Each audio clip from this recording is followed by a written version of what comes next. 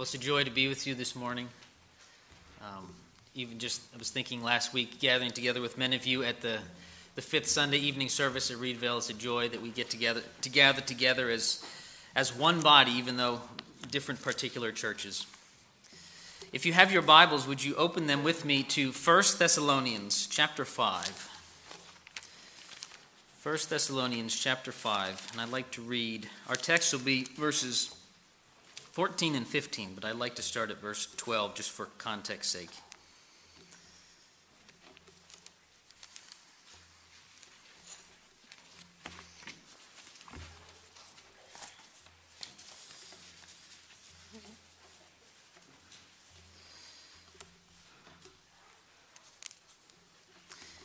And here we have the Apostle Paul closing his letter to the Thessalonian church. And he's giving them instructions on how they are to act, and specifically, how they are to organize themselves within the church. And so as we read these, there will be several groups that he addresses. So 1 Thessalonians chapter 5, beginning at verse 12, we'll read through verse 22. We ask you, brothers, to respect those who labor among you and are over you in the Lord, and admonish you, and to esteem them very highly in love because of their work. Be at peace among yourselves. And we urge you, brothers, admonish the idle, encourage the faint-hearted, help the weak. Be patient with them all. See that no one repays anyone evil for evil, but always seek to do good to one another and to everyone. Rejoice always, pray without ceasing, give thanks in all circumstances, for this is the will of God in Christ Jesus for you. Do not quench the spirit, do not despise prophecies, but test everything. Hold fast to what is good. Abstain from every form of evil. Would you pray with me before we come to the Lord's word? Father in heaven, we thank you for your word. We thank you that you have not left us to wander about in the dark, but you have given us the words from your very mouth. We pray, O Lord, that you would send your Spirit among us in power so that we might understand and that we might leave a changed people. We ask all of these things in Christ's name. Amen. A common scene in most households is for a parent to send one of their children to another group of the household, whether it be the other parent or whether it be other siblings. Maybe this has been your experience in your life. Maybe you've done this with your children, or maybe your parents would do it with you, sending a child with a message. And what is happening in that moment is that the parent is sending the child as a representative of themselves to a different party, to their parent or whether it be to their siblings. Asking them to do something. They're carrying the will and the wishes and the desires of that parent to their siblings or to their mother or their father. And this principle is nothing new. We see this throughout all of Scripture. We see the Lord raising up Moses and sending him to Egypt to deliver his people out of captivity. We see God calling Israel to himself and setting them apart at Mount Sinai to be a light to the nations. God made a covenant with Israel at Mount Sinai for the sole purpose that he would bless them, and through their obedience to him, they would be a light to the nations of God's goodness and his grace. But we see this idea of representation preeminently in Jesus Christ. God the Father sending God the Son into the world to be the exact imprint and impression of the Godhead. In Christ embodying the law. Christ coming and correcting any false notions that the Pharisees had of the law and of who God was. But even though Christ has ascended and is seated at the right hand of God the Father, this idea of representation still exists today in his church, in you and me. That as Christians, we are called to be Christ's representatives to a lost and a dying world. Not only in the church, but also outside of the church. So I would ask you this morning, we often think, especially in our Reformed circles, of representing truth. And we should represent truth. We must represent truth. But how often do you think of representing Christ's character to one another? Representing Christ's heart and his compassion to a lost and a dying world in your words and your conduct of everyday life. Well, just to back up for a moment to give a bit of a context, Paul is closing his letters to the Thessalonians, his letter to them, and he's giving them instructions. Paul he's been forced out of Thessalonica for the sake of persecution. The church told him to leave for his life's sake. And so Paul is writing to them so that he might put into order things he didn't have the time to instruct them. And so here we get this glimpse of how they're supposed to order the church, answering the question, how is the church of Jesus Christ supposed to look? And we read it earlier, but in verses 12 and 13, Paul addresses leadership. How are leaders to act? How are elders and deacons to act within the church? And then we come to the verses that we'll consider this morning in 14 and 15, and we're instructed on how, as a body of believers, we are to interact with one another. What does that look like in day-to-day life? How are we to love one another? So what we learned from this text this morning that the Spirit is teaching us is that Christ ministers through his people by their words and conduct toward fellow Christians and toward all men. That Christ ministers through his people by their words and conduct toward fellow Christians and toward all men. I know I'd like to look at this in just 2 points. Verse 14, our conduct toward believers, toward one another, our brothers and sisters in Christ. And then verse 15, our words and our conduct toward all men, those outside of the church. So if you look at me in verse 14, just to refresh our minds. We urge you, brothers, admonish the idle, encourage the faint-hearted, help the weak, be patient with them all. Here we have before us three commands, three things on what we are supposed to do, our responsibility toward the person who's sitting next to you in the pew this morning. The first one is that we are to admonish and to instruct those who are unruly or wayward or undisciplined. Now, this word that is translated idle, it's a military term that literally has it connotates to be out of ranks. So we think of in a military setting, someone who's out of ranks. They're out of place. They're not in the position that they were told to be. They're somewhere else, wherever that might be. Now, in the Thessalonians context, Paul addresses later in 2 Thessalonians that some of this group in the church refused to work. They believed that Christ's coming was so imminent that they decided to quit their day jobs, and they became a burden to the rest of the church. They were living off the rest of the church. So Paul is addressing this idea that these people are not doing what they've been commanded to do. They're instead of being a productive member of the church and of society, instead they've become a burden to the church and to broader society. Now, we may not have that same problem in our day and age in this context of people not working and becoming a burden of the church, but from this we draw the principle that what we believe has direct bearing upon how we act. Some of the Thessalonians believed that Christ was coming so soon they stopped working. They stopped caring for the material needs of themselves and their families. And therefore, they became a burden. But also, we can bring it into our own day and age and see in our lives, for instance, the big sanctity of life issue today. Notice some people do not think that life begins at conception. And so how does that make them view life? Babies in the womb. They view it as cheap, as being able to just being tossed away.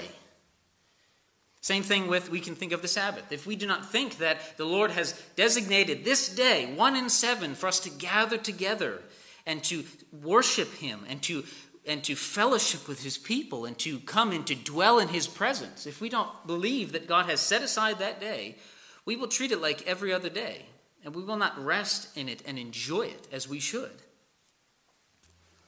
This principle that what we believe has direct bearing upon our lives.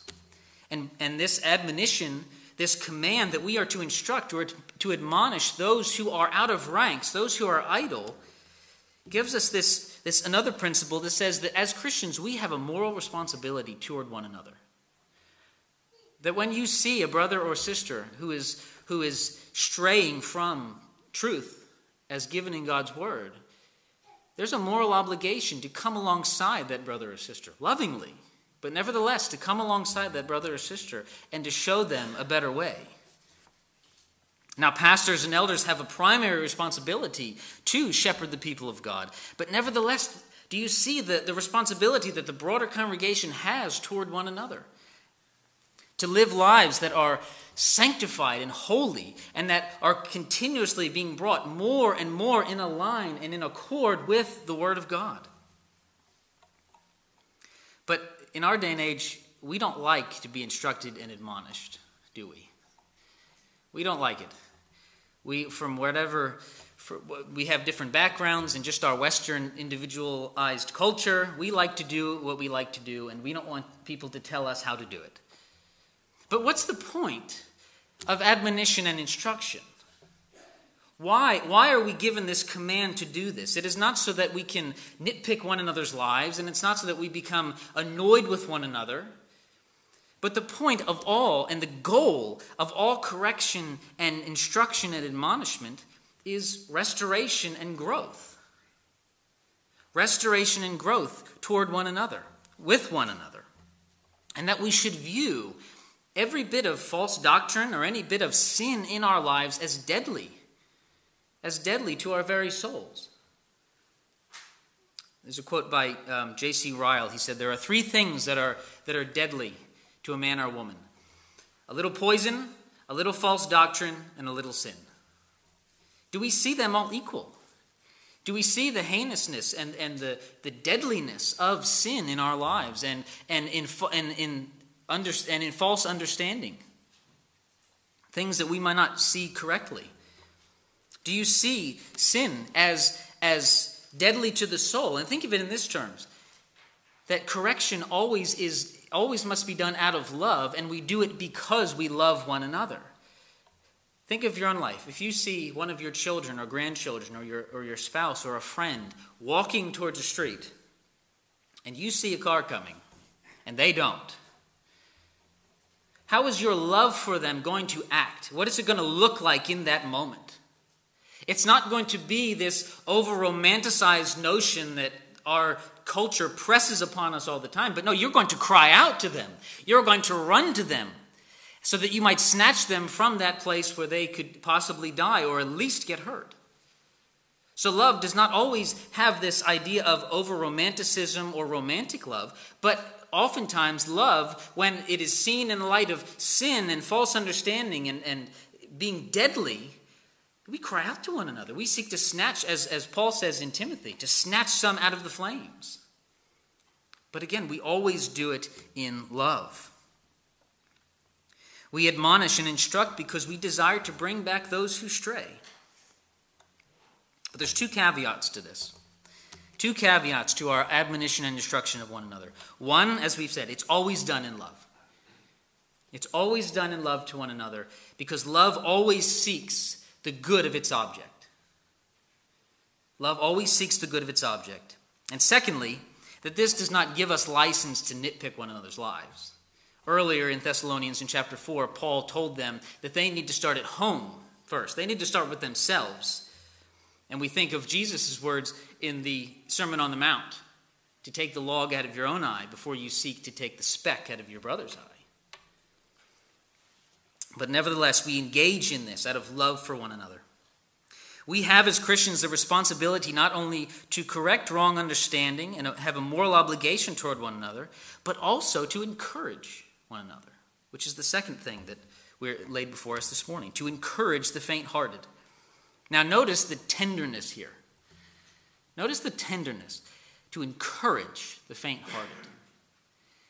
If we were to go out into the world, how much tenderness toward the faint-hearted would you find? In our day and age, the weak of society, those who struggle, are often those who are cast off from society. There's no patience there. And I would argue that because of the theory of evolution coming in and the idea of survival of the fittest, there you have it. They're not this idea that if they're supposed to make it, they will. But that's not biblical teaching. That is not what's laid before us this morning. Instead, when we see one another struggling with something, we have an obligation to come alongside of them and to encourage them. Now, how might a believer become discouraged or faint-hearted? Well, first, struggles with temptation and sin. How often is that a stumbling block for you in your life? When we wrestling with some sin, whether it be lustful thoughts, whether it be anger that you just can't seem to get under control, whether it be a lack of contentment with the things that the Lord has given to you, whether it be the treatment of your husband, your wife, or your siblings, or pride or covetousness. When we wrestle with these things and when we fall prey to them, we become discouraged and faint-hearted. We begin to question ourselves. Lord, if I'm really your child, why do I struggle with these things? Why can't you sanctify me perfectly all at once?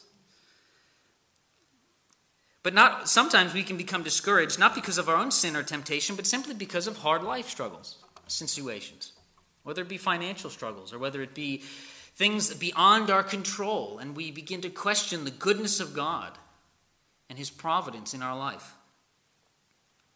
We are to come alongside those who are burdened down with guilt or grief. And none of us here this morning are immune to this. We can become discouraged whether you are mature in the faith or whether you're a new believer.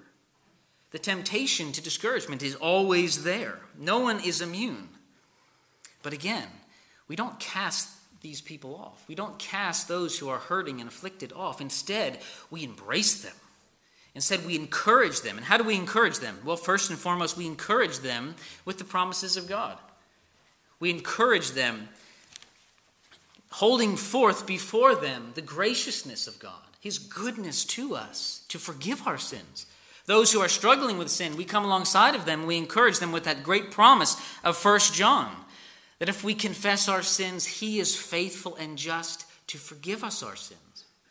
And a few verses later, that those who struggle with sin have an advocate with the Father, Jesus Christ the righteous, who has bore our sins, who has taken the wrath of God on our behalf. Those who are struggling with temptation, we encourage them with the fact that we have a mediator in heaven, that Christ is sitting at the right hand of God the Father, praying for all of his children all the time. That's a marvelous thought, isn't it? To think that now, even now, as we sit here and worship, Christ is praying for his people. That he ever lives now until he comes again to intercede for his people. We also are encouraged when we are in times of temptation because Christ himself was tempted. And that since Christ was tempted in every way, he's able to sympathize with us, and that we can come to him throughout any temptation, whatever it may be. And he's able to sympathize with us. And he's able to intercede on our behalf and strengthen us through his word and spirit.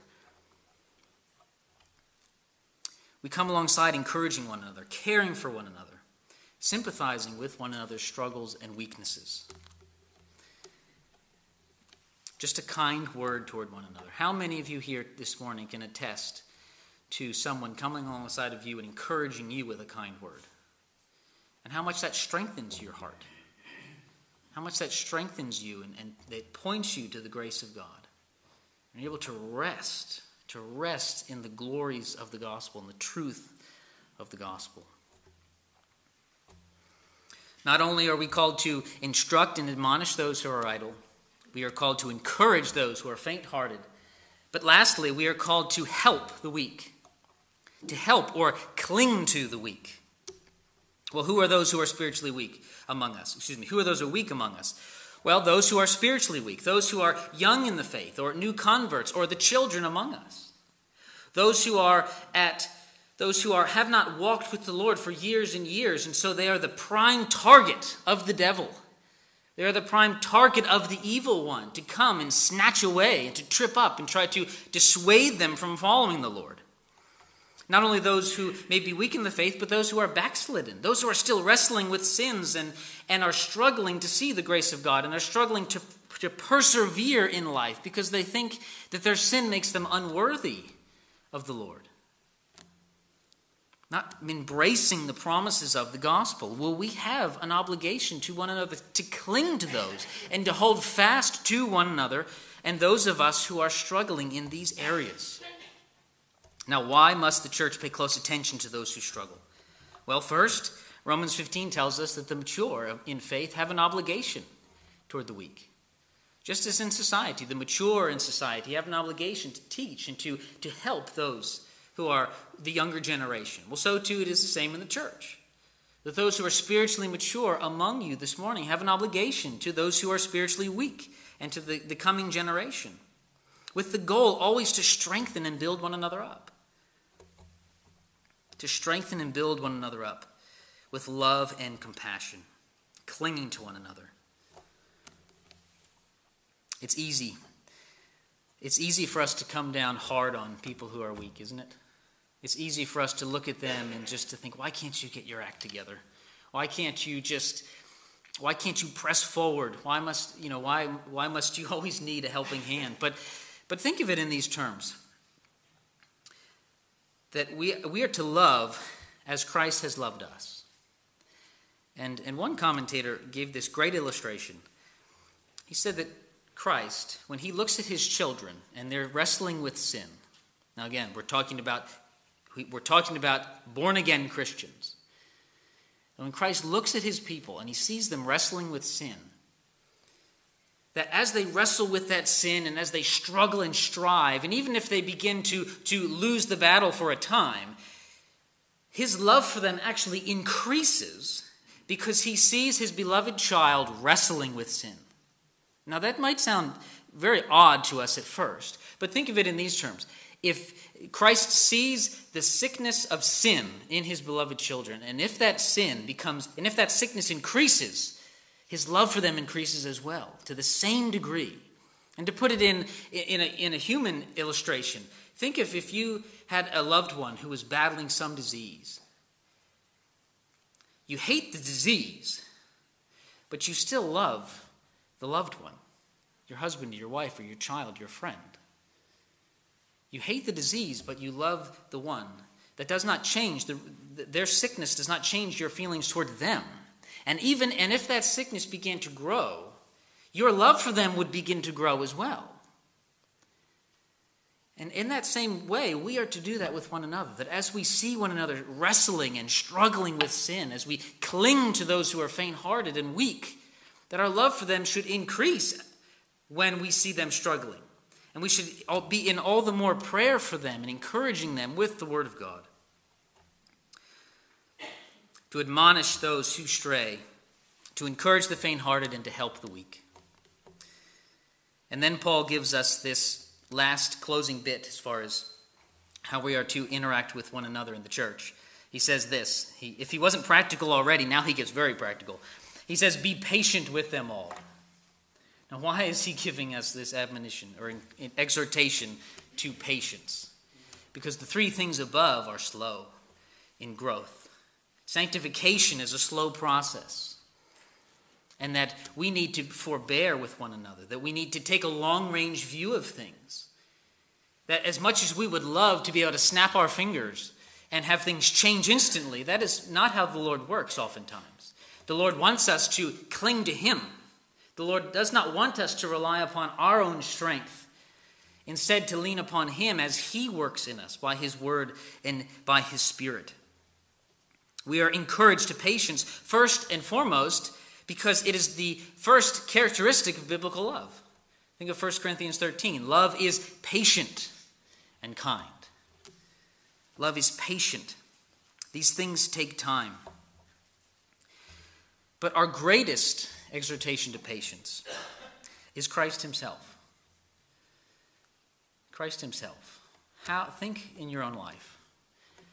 Christ's patience with you. Christ's patience with you, his dealings with you.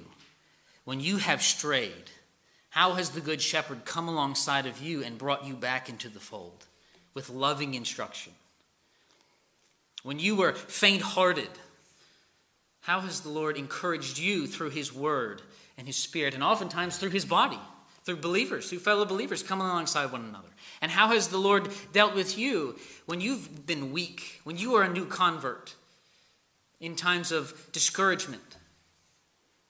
Our dealings with one another should reflect Christ's own dealings with us as we seek to love one another. And do we see this? To apply this in two ways. First, are you constantly looking among one another for those who need this kind of help? Those who need to be brought back in, those who need encouragement, who are faint-hearted, and those who are weak in the faith and need to be clung to. Do you constantly look around those among you for those who need help? Our pride oftentimes, many times, keeps us from asking for help. So it's imperative that we look around at one another. But secondly, and even more so, I think, do you see the privilege of being the hands and feet of Christ? Do you see the privilege of your actions making a monumental difference in the lives of your brothers and sisters in Christ? And that Jesus is ministering through you to one another. That's a profound thought. To think that Christ is ministering to his people through his people. And what a great privilege it is to take part in that work. The primary aspect of the Christian life is ministering to God's people. However, if it stops there, we have not gone far enough. If our love toward men and women end at the doors of the church, we have not gone far enough.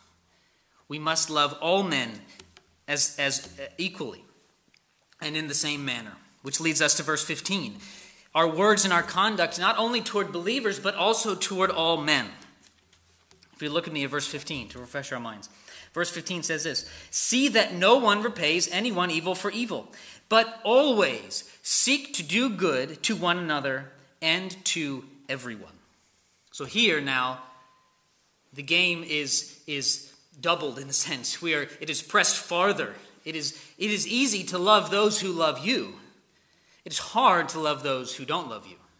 It is hard to love those who often push and kick against the Christian life. But that is exactly what we are called to this morning. First thing, we are called to not repay evil for evil. We are not to repay evil for evil. Even as blood-bought believers in Christ, this is very hard. Because what is the very first thing? What is almost our gut reaction to someone who slanders you? Someone who deals you physical or financial or spiritual hurt? It's revenge. We oftentimes, I would say most of the time, when someone hurts you, the very first reaction is to want to get even and to get back at them. Now, this does not mean we do not seek justice through its correct paths. But the point that that the apostle is making here is that as Christians we are called to something greater. We are called to something higher. We are called to be Christ-like toward our dealings, and especially when we are dealt evil. Consider Christ's words in Matthew 5. He says this, you have heard it was said, you shall love your neighbor and hate your enemy. But I say to you, love your enemies and pray for those who persecute you, so that you may be sons of your Father who is in heaven. So that you may be sons and daughters of your Father who is in heaven. God desires us to turn the other cheek when we are dealt evil. And to even press it further, consider this. Consider the evil that Christ himself endured. As we are to be Christ's representatives upon earth, consider the evil that he dealt with and endured when he was here upon earth, physically. And to think of it in these terms, that your salvation, dear believer, was purchased because Jesus did not repay evil for evil. Think of the scene. Jesus is there, standing before the crowds and Pontius Pilate. He's been whipped, he's been beaten, he's bloody and bruised on behalf of his people. He has slanders and jeers coming at him from the crowds, from the nation of Israel, his very people. He has false accusations against him. They're yelling to crucify him. And he opens not his mouth. Like a sheep before his shearers is silent. He did not seek to defend himself. He knew he was in the right. He knew there was no falsehood in himself. But yet he endured evil for the sake of the salvation of his people. Think of the testimony of your life which pursues peace and not its own vindication. When someone deals you evil, instead you repay with peace and goodness. The world knows nothing of that. Think of the testimony of a life that is so set upon being Christ-like and so set upon displaying Christ-like love and affection to the world. They don't see that in their interactions, except with Christians. Because the world is so bent upon themselves. They're so turned inward, and they're so set upon their own desires and their will and vindicating themselves. But yet we have the great privilege of showing and displaying Christ to them, not repaying evil for evil. And then we are given this contrast. If we are not to repay evil for evil, then what are we to do? But always seek to do good to one another and to everyone. We're given this contrast of instead of repaying evil for evil, we are to actually seek their good. We're told to pursue what is good. This is very countercultural. In a world which only seeks to do good for itself, Christians are to seek the good of all men, even unbelievers. But it's not just that we seek to do their good when it's convenient for us. But we are this word seek, it literally means to move rapidly and decisively toward an object, to hasten or to run or to press on towards it.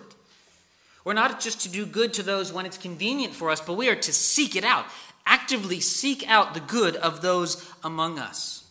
We're to do it to two groups of people. He says first to one another, so he comes back to the church. We are to seek to do good to one another. And I think that he's implying that we do the first three things he told us, to admonish and instruct and to encourage and to cling to the weak. We're to seek the spiritual as well as the physical good of believers, but also we are to seek the good of everyone, which means unbelievers. To seek the good of unbelievers. Now, how do we do this? What does this mean? I think first off that we pray for them. Do you pray for your unbelieving neighbor? Do you pray for them that they would come to Christ? Do you pray for their good, their physical good?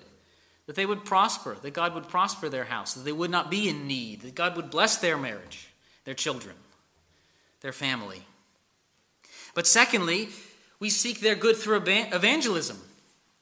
Because every man's highest good is reconciliation with God. Do you seek the good of your neighbor through sharing the gospel with them, through telling of the grace of God? Do you actively pursue that in your life and those to whom you meet? But finally, we seek their good simply as men and women who are made in the image of God. That because they have dignity and value and worth as men and women created in God's image, eternal beings, we seek their good. We press on towards it.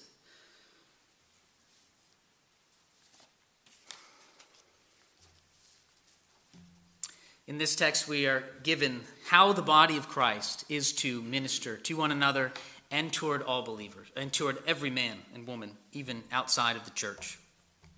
We're instructed that we should love one another. And that love takes the form of correction sometimes. It takes the form of encouragement. It takes the form of clinging to one another, that we might build one another up in holiness and love as we press on in our pilgrimage to heaven. But also that we are to interact with the world outside of these walls in a loving way, that we do not repay evil for evil, but instead we seek their good. We seek their good. We seek their good so that we may display Christ to them, and we seek their good so that we may win them to Christ.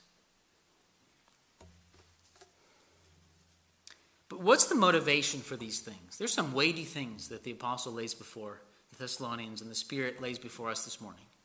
These are weighty things. These are hard things. But what is our motivation? This is not a call to moralism. This is not a call to simply be a little bit better than your neighbor or anything like that. But our motivation, I want us to allow this to fuel all of our dealings with one another. Again, consider Christ. Consider his compassion to you. Our motivation should be fueled by Christ's compassion and love and mercy that he has shown to you. That we do not do these things to earn God's favor. We do not do these things to try to earn our salvation, but instead our compassion and love for fellow believers, our brothers and sisters in Christ, and for the world is a response to the love and compassion that God has shown to each one of us. Do you think of it in those terms? Do you allow what God has done for you to fuel your interactions and your conduct and your words towards one another?